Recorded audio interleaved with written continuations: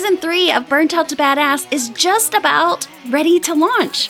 I'm so excited to share these stories of some amazing individuals with their recovery from burnout. We talk about going into the deeps, what it looked like, what it felt like.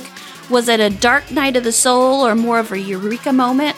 And what was instrumental or who was instrumental to help them recover on the other side? I really want to normalize that burnout is not a moral failing or something that you have to be ashamed of, that it happens and you can actually come out on the other side better.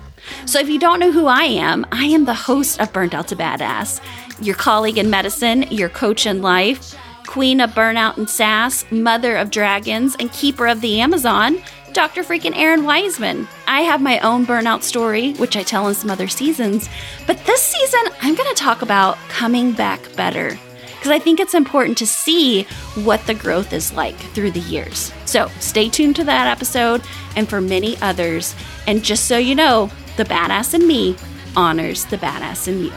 Oh, one other thing I forgot. If you want to do more than just listen, jump in the show notes and come join me in the Erin Wiseman Badass Slack group.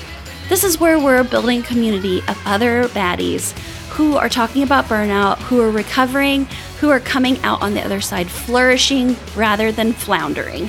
So follow that link into the show notes. And if you're ready, we're doing a live Burnt Out to Badass course that's starting in the matter of weeks. So get on the mailing list for that. So if you're ready to jump into it, I'd be more than happy to sit with you.